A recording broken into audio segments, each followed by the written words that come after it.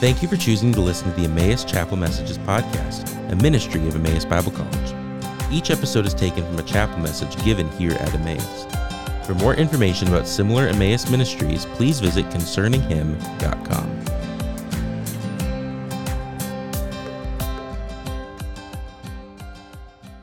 Good morning. It's my joy, privilege to share with you God's Word and continue our theme, Equipped for Every Good Work. Most of you, when you came to Emmaus Bible College, you were faced with a question, and that is, would you have enough money to come? Actually, you probably thought through that question long before you got here. And for most of you, it probably wasn't solved by your first freshman semester. Maybe every semester since or every year, you are faced with that same question again. Will I have enough money to stay at Emmaus Bible College? I raised that question this morning not because I'm going to solve it this morning. So too bad, sorry. I'm not going to answer that question for you.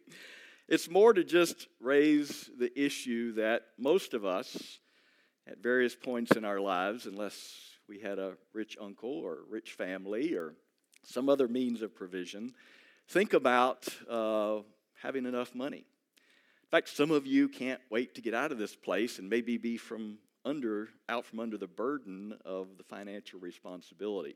And you think when you get out of this place, at least you and business majors, will make a lot of money and you won't have to worry about having enough.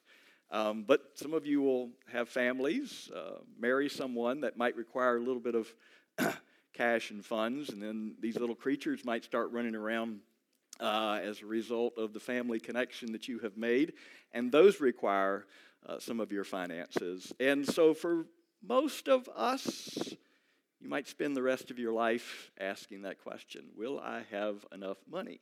I'm an old guy, so I don't have the connection with you with educational needs, but I am faced with this question, will I have enough for retirement? That's so far away for you, although some of the Generation Zers want to retire when you're how old? How do you want to, so you're already thinking about, will I have enough? If I was preaching a wealth and prosperity gospel today, then I probably would provide an answer to that question for you, but you found the wrong preacher.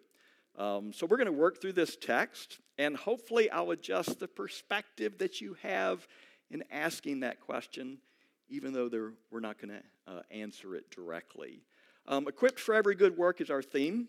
Dr. Stevenson introduced that theme and connected it with the passage that actually is quoting this theme.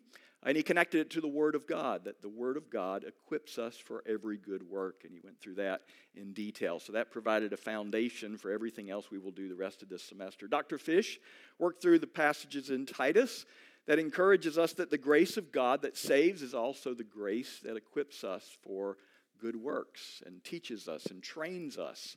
That we are transformed by the grace of God, and that transformation means that good work will follow from that. So the passage we consider today is actually Paul's extended work with financial giving. That's why it sort of connects with the question that I asked or raised that you might have. Will I have enough? As Paul in chapters 8 and 9 of 2 Corinthians deals with the opportunity to give to the needy saints in Jerusalem. So he's challenging the Corinthian church, will you give? And the paragraph that closes this section that we will look at today is dealing with, will you give generously?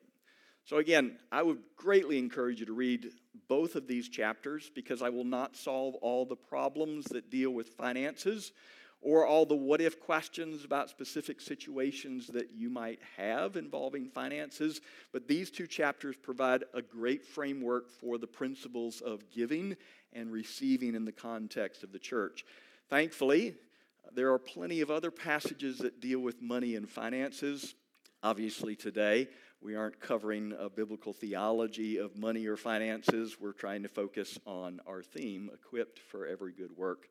But that is the connection in the context where we pick it up in verse 6 of chapter 9, where Paul is saying this is the point. In other words, he's beginning to summarize all the arguments that he's made, which is why sometimes this passage won't cover all the what-ifs, but previously Paul has already dealt with it.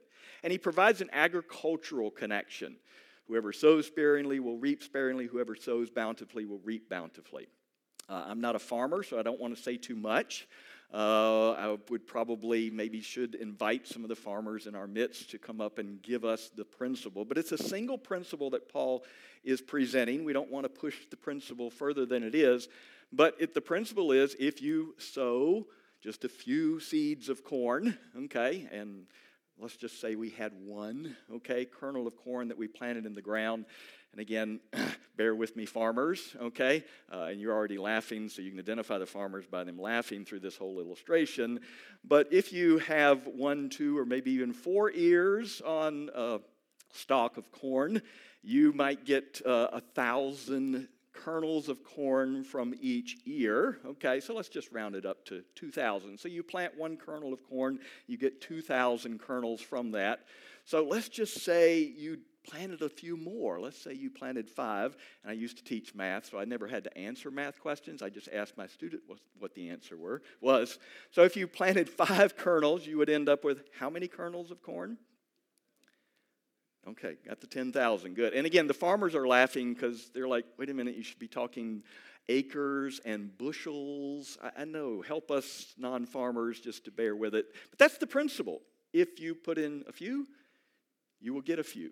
But if you sow a lot, you will get a lot. That's the principle that is universal, all things being equal, okay?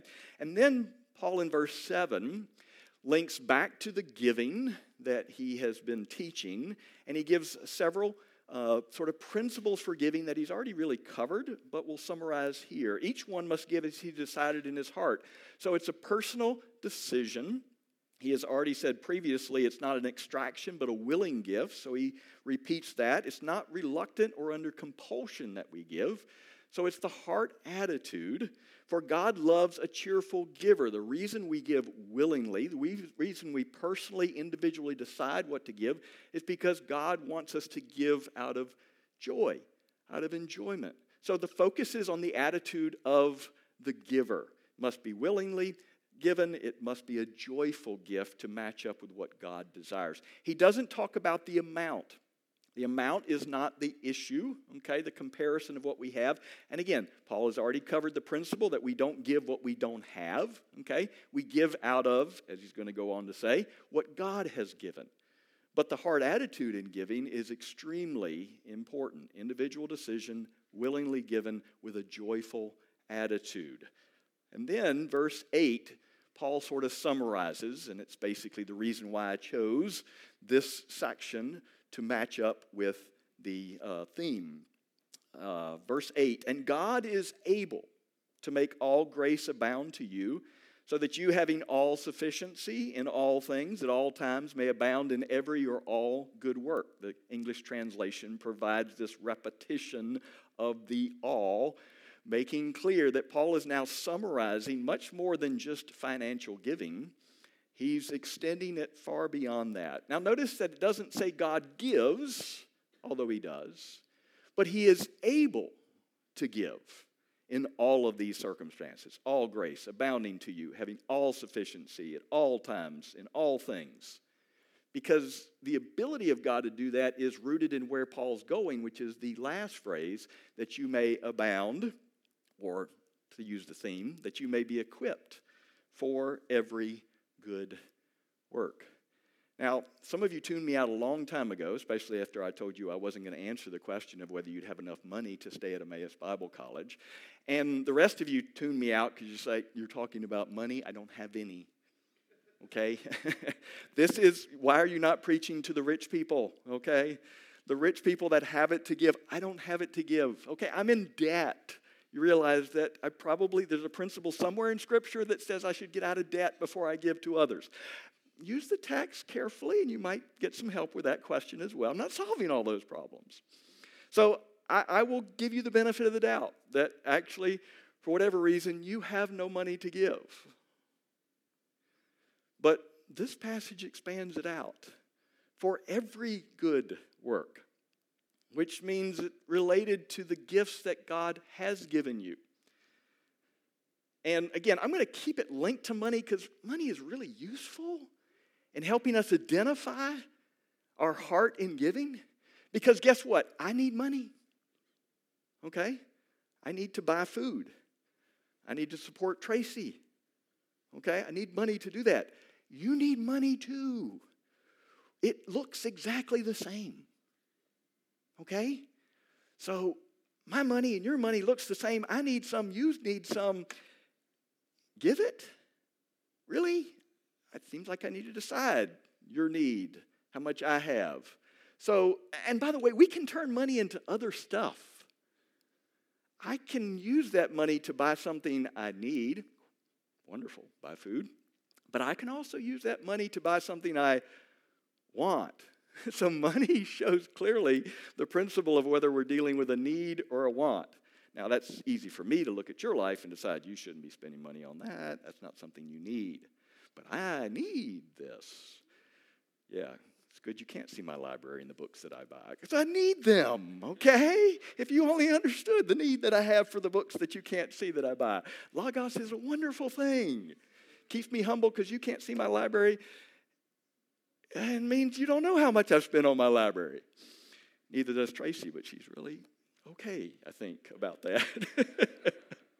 So money can be turned into something else. I mean, we like giving stuff that are, hey, I've got some used shoes. I don't need them anymore. Don't really want them anymore. You can have them. Oh, what a wonderful gift. How generous of you. I know, that old computer I don't really use anymore. You could have it because I got a new one. Money doesn't work that way. Oh, but you don't have money. Why am I talking about money? I said I wasn't going to talk about money. You don't have any. All right, let me give you two other pragmatic things that I think will connect. The other is time. Time is another sort of interesting thing. We all sort of need it to accomplish certain things, including things that I require of you, okay? There's a limited amount that we have. We can't, and you're like, well, can I give it to somebody else? Yeah, you absolutely can. Do I have any extra? Well, that's sort of what we're talking about today. Is time, money, things that we could give generously or we could not give at all. I'll give you another one, and that is our energy. That is the amount of whatever you want to call it, energy we have before we get tired and can't go anymore. And so when Paul says for every good work, God is able to make all grace abound, including in the areas of money, but we're not talking about money, time and energy, so that you, having all sufficiency in all things, at all times may abound in time and energy for every good work. So God says He's going to give you enough. He's going to provide so that you can give. Paul's going to now support his argument in verse 9 with a quote from Psalm 112. As it is written, he quotes directly, He has distributed freely, He has given to the poor, His righteousness endures forever. I wish we had time to turn to Psalm 112. I'll leave that for your review.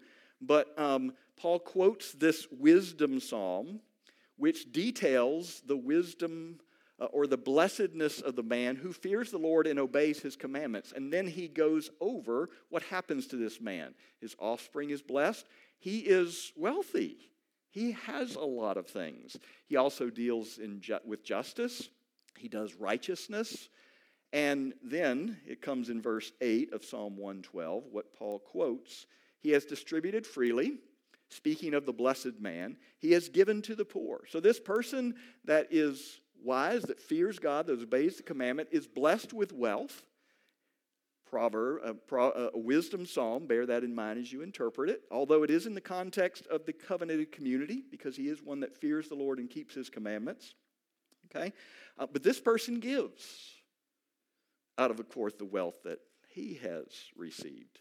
And then it closes with His righteousness endures forever. Now, Some people debate whether that his righteousness refers to God's righteousness, but I think it's talking about the blessed man of Psalm 112.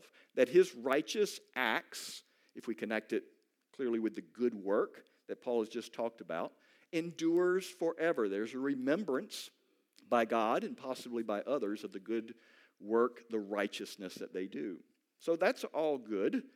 Paul seems to be encouraging us as the wise man, the blessed man of Psalm 112, to give. But again, you're not wealthy like that Psalm 112 blessed man, so it doesn't apply to you, right? Well, let's keep reading. It's interesting in verse 10 how Paul sort of interprets what he's quoted from Psalm 112. He who supplies seed to the sower, so he uses a pronoun. He doesn't identify who that is, that he. He who supplies seed to the sower and bread for food will supply and multiply your, referring to the Corinthians, seed for sowing. Well, who is the he that he's talking about in verse 10? It takes us maybe a moment, but we don't have to read too far. We realize that's talking about God. God is the one that ultimately provides seed to the sower. And if that was not clear, if we think we provide our own seed for sowing, he says bread for food. Our daily bread is provided by God. God gives us our daily bread. Even if you worked, earned a living, bought that bread, the prayer is still, give us this day our daily bread, because God is the ultimate one who gives. So Paul seems to be interpreting the Psalm 12 pronouns a little different. And by the way, he closes out verse 10, multiply your seed for sowing and increase the harvest of your, who is the your? It's going to be the Corinthian righteousness. So now pronouns he refers to God as the one who gives, and yet the righteousness is still linked to the Corinthians. So what has Paul done with Psalm 112? We can't solve that in the time we have because I want to make it through the whole passage. But I think Paul is just making clear that the ultimate giver is God. He is the one who gives. If the blessed man of Psalm 112 gives to the poor, guess who ultimately gives to the poor? It is God. If someone does righteous acts as a result of the grace of God, which is what Dr. Fish articulated last week, who is ultimately doing that righteousness? It is God's work of righteousness. So in a sense, Paul might be leaving some ambiguity in the pronoun understanding to sort of say, hey, you don't give without God giving. No one plants or sows or eats bread without ultimately God being the one that provides and gives. So he is the one that supplies seed to the sower, bread for food. He is the one that allows us to sow bountifully, which is obviously Paul's goal. He wants you to be generous in your giving. That's the encouragement to the Corinthians. Verse 11 provides a summary without a lot of the details of what he said in verse 8. You will be enriched in every way. Again, sounds really encouraging. Wow, I want to be rich. You will be enriched in every way. The sentence is not done. To be generous in every way. So in verse 8, we started with God's ability and ended with the abounding in every good work. Here in verse 11, he shortens the link and says, you'll be enriched in every way. In order to be, purpose of you being enriched is to be generous in every way. Do you see all the alls and the everys and the aboundings and the sufficiency? All of that permeates this passage. But then he adds another point. Okay, he's showing clearly that we give only because God has given. God gives generously, and we give as a result of that. That's the only way we can give. But now he extends additional results from this giving, the end of verse 11, okay, which through us, through the giving, this is still the practical, actual giving of the Corinthians to the needy saints in Jerusalem, will, through us, produce thanksgiving to God. Oh, now we're moving and adding the piece of the result that is thanksgiving to God. Not thanksgiving to the one who gives. Oh, it is thanksgiving to the one who gives, because who gives ultimately? God. No one gives apart from God giving as the ultimate giver. In 12 through 14, Paul now expands on this idea of thanksgiving to God. He wants you to understand, the Corinthians to understand clearly, what are the results of this giving. Now again, be careful as we work through here. Don't confuse purpose and results. That's where our prosperity and wealth folks miss up purpose and the result. Okay? The result of giving, we're going to see some of those, but don't make that the purpose of giving. But notice what Paul says. For the ministry of this service, speaking of the Corinthians' gift to the needy saints, is not only, and then he gives two results of this, supplying the needs of the saints. So he doesn't make light of the needs of people actually being provided. It's one of the purposes that we give, okay? The Jerusalem saints were suffering persecution, losing their jobs, famines, other things contributed to them not being able to maybe even eat. And so there was real needs, and the gifts provided those real needs. That's obvious, but Paul is stating it.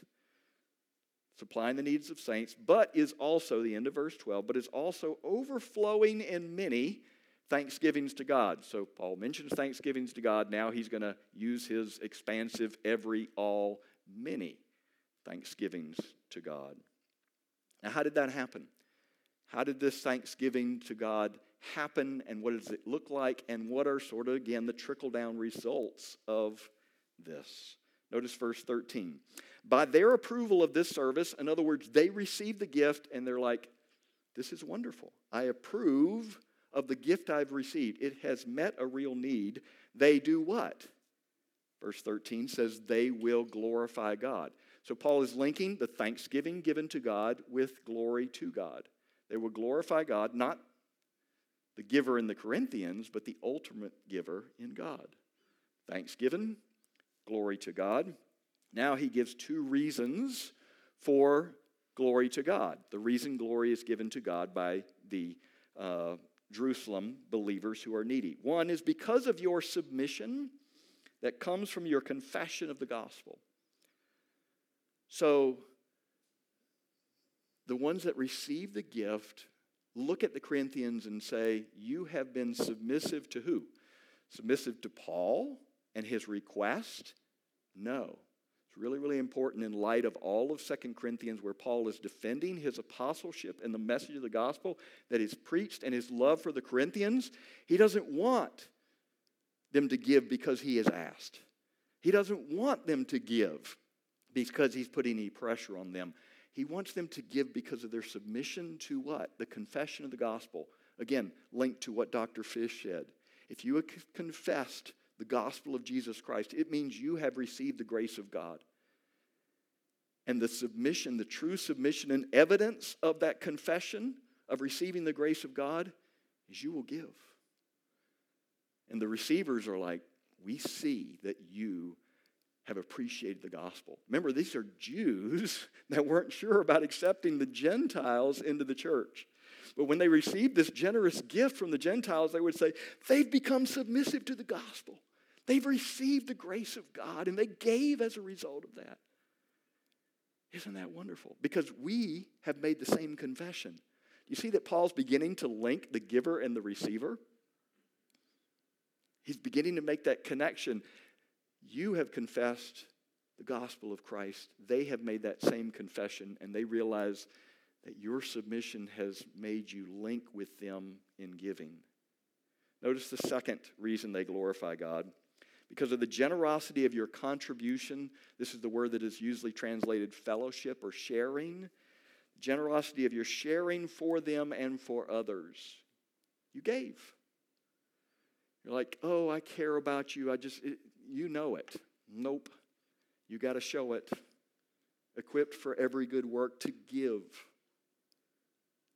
And this is what they saw. They saw the real evidence of their faith, their confession, and it resulted in generosity for many in the church. The link is the body of Christ, sharing that confession.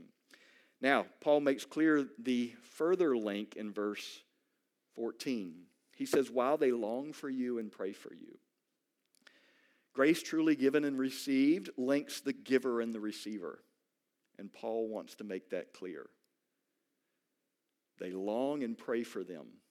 You know, when we don't give graciously or don't receive graciously, then there is actually division between the giver and the receiver. The giver might have pity on the receiver, be condescending to the receiver. Oh, you need my help. Isn't it so wonderful that I'm here for you? We won't say that, but we'll think, boy, I'm a wonderful person. Isn't it great that I have enough? And I pity that person. I make them inferior to me because I have given to them. Makes me feel good, which is wrong and the opposite of true, gracious, generous giving. But the wrong attitude can also be from the receiver, where the receiver says, wow, I'm a needy person. This person has given. They must be more important than me. They must be more significant than me. I must be inferior to them. Oh, I'm so appreciative of them giving. I hope they give again. I'm so needy. And that creates a division between the giver and the receiver, which means the gift has not been given and received graciously. But Paul is making clear that when the gift is given and received, both as an act of grace, as a gift of grace, there will be a link. There will be a longing for, Paul uses this word of his longing for other believers. A sincere desire not just to be spiritually connected, but to be emotionally connected with them. They long for you. They want to connect with you. They want to show their love and connection, their unity with you. And the other result is they will pray. Now again, the purpose of giving is not to get people to pray for you. Okay, don't do that. That's the wrong direction, okay? But the result of giving to others, they will pray for you. That's what Paul's saying. We got this incredible link that's provided because God is the ultimate giver that removes any division, that allows gift giving to be unifying. And again, sometimes you have not experienced that. You've experienced real life gift giving and it doesn't create unity and it doesn't link to God. That's why this is hard to give generously and graciously. And that's why Paul goes into all this detail to show that the result of this kind of giving means there will be incredible unity and a link of prayer and longing between the giver and the receiver. Without condescension, without inferiority, there is unity. It's a powerful act of a gracious gift that God wants to be accomplished. Can God meet our needs directly? Absolutely. Why in the world does he never do it? He can rain bread from heaven, money from heaven. He can fill your bank account. For some strange reason, he chooses to use the body of Christ. He is able to make all abound. How does he make it abound? Through the Corinthians. Because he wants the glory to go to him, and he wants the body of Christ linked, the giver and the receiver linked. And notice again, he brings back the grace of God at the end of verse 14. Because, why will they long for you and pray for you? Because of the surpassing grace of God upon you. They recognize the reason you gave is because of God's grace. So we're not going to glorify you, the giver. We're going to glorify God and give him thanks. And yet we're going to have an incredible link and unity because it's happening because of God's grace. Paul closes out verse 15, as he often does when he gets really practical and then sort of explodes, realizing that the practical application and outworking of what he's saying links to God, which means in the end it leads to worship. Thanks be to God for his inexpressible gift. And he began in chapter 8, if we had time to go through that, with the grace of God and thanks. It should be translated thanks, by the way, but it's actually the same Greek word as grace here, forming a sort of inclusio to link grace at the beginning and at the end. And of course, it's talking about the incredible gift. What is this indescribable gift? Well, staying with the close context, it would be the surpassing grace of God that we receive. But where does that grace absolutely flow from? From God and through Jesus Christ. So we would want to go back to chapter 8 and verse 9, reminding us that it is the grace, we know the grace of our Lord Jesus Christ, that though he was rich, yet for our sakes he became poor, that we through his poverty might be made rich. So am I asking you to give? Yes. No, I'm actually asking you to give generously. That's Paul's point. Generously is giving willingly and joyfully to meet a real need. And the promise we have is that God will make all grace abound to you so that you can give. You're like, well, when does that happen? We don't have time to solve that. Just give. Give. I'm not saying that only when you give will you receive, although it's really, really close here, and I can probably make that point. So the answer is give. You're like, I don't have enough. Really? And again, I'm not answering or solving all the questions, but God is able to make all grace abound to you. This is hard for me too, as an old guy. Should I save for retirement or not? Seems like there's some wisdom to suggest that I should save a little bit for retirement. But am I saving to have enough for me and my selfish desires and my pleasures? Because if I'm not, then I need to analyze my heart and realize I'm not consistent with the grace of God.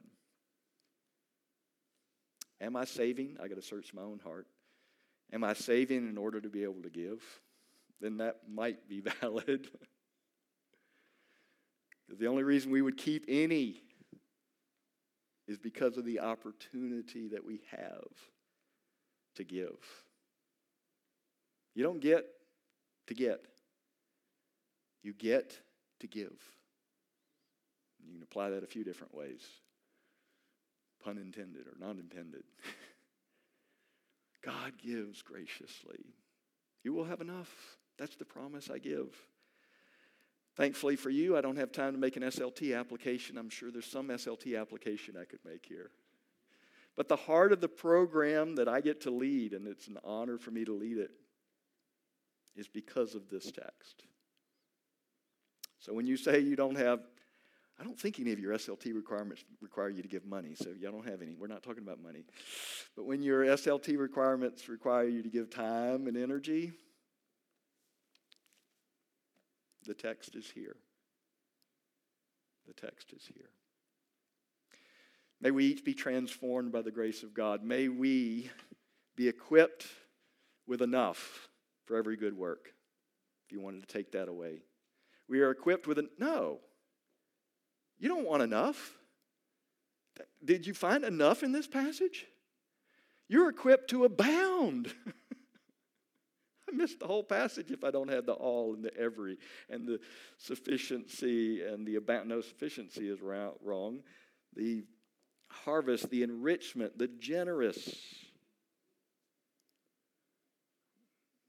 You have enough to abound. Not just enough to get by. To abound in giving. And the world will watch us give and marvel at God's grace in our life. So look around. It's not just out there that we give to each other in the body of Christ. If you want to create unity, don't use that as the result or the purpose. But if you want to create unity, give. The result of giving will create unity in this environment, in this culture. I know some of you can write checks for others. Do that. Praise the Lord. Add an extra zero. No, don't. Give the thing that's harder for you to give right now. For me to give right now. My time and my energy, that God might be glorified. Father, thank you for the incredible gift that you have given. How can your son become poor that we might be made rich? not that we might consume those riches on our own pleasure or selfishness, but we are made rich in order to be able to give. May we be reminded of the words of the Lord Jesus that it is more blessed to give than to receive. And when we give, it will be given unto us, pressed down, shaken together, and overflowing shall it be given, so that we might give to others. Thank you for graciously allowing us to work out your grace in the context of gifts to others. Thank you for the privilege of doing that. May we learn how to do that in our specific situation and apply it through the power of your Holy Spirit, that we might appreciate more of your grace and cause others to appreciate that grace as well. In the name of the one who you have given to us so freely, the Lord Jesus, we pray. Amen.